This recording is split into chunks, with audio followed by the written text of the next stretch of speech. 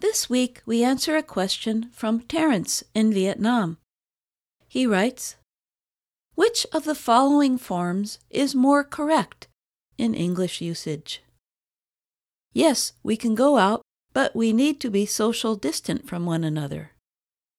Or, yes, we can go out, but we need to be social distanced from one another. Terrence, Vietnam. Dear Terrence, thank you for this timely question. The expression social distancing is new to everyday English. The Centers for Disease Control and Prevention, CDC, uses it to describe the practice of avoiding gatherings and keeping about 2 meters distant from other people. One sign of this social distancing is the markings on floors of some shops. They show where we should stand in relation to others. The World Health Organization, or WHO, is using a new term, however. We're changing to say physical distance, and that's on purpose, because we want people to still remain connected, said Maria van Kerkhoff, an infectious diseases expert at the WHO. Technology right now has advanced so greatly that we can keep connected in many ways, without being in the same room, she noted.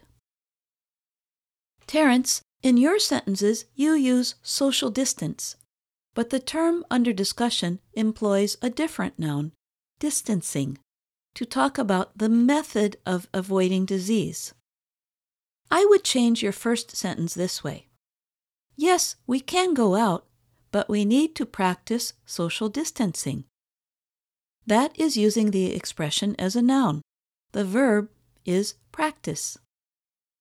In March, the Merriam-Webster Dictionary expanded its definitions for many of the words we use to talk about the spread of COVID-19. The dictionary now includes a medical definition for the verb socially distance: to distance physically from other people or avoid any unnecessary contact with others during the outbreak of a contagious disease. For your second sentence, you can use this verb form. Yes, we can go out, but we need to socially distance ourselves from each other. You could also say, we need to physically distance ourselves from one another, but I would love to meet you in a video call tonight. Another new expression we have is flatten the curve. That basically means to slow the spread so that medical systems do not get overwhelmed. And you may have heard the term frontline workers.